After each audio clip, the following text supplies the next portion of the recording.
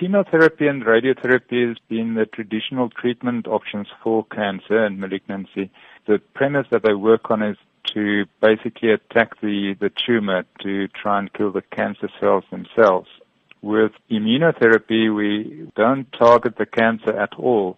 What we do is we target the immune system in the patient to effectively switch it on and specific parts of the immune system. And that would then activate the immune system in the patient's body itself to attack the cancer cells.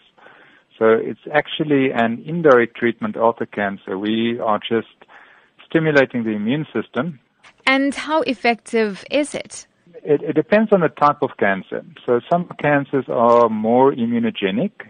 They elicit more of an immune response in the body than other cancers. So those cancers that we know respond well would include melanoma, one of the skin cancer types, which is normally very aggressive if once it is spread.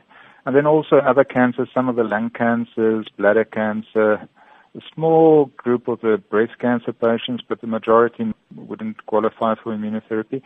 So it depends on the type of cancer. Traditionally, melanoma has not been a cancer that responded very well to chemotherapy or radiotherapy. And with the new immunotherapies, we see much, much better responses. Patients living much longer once they respond.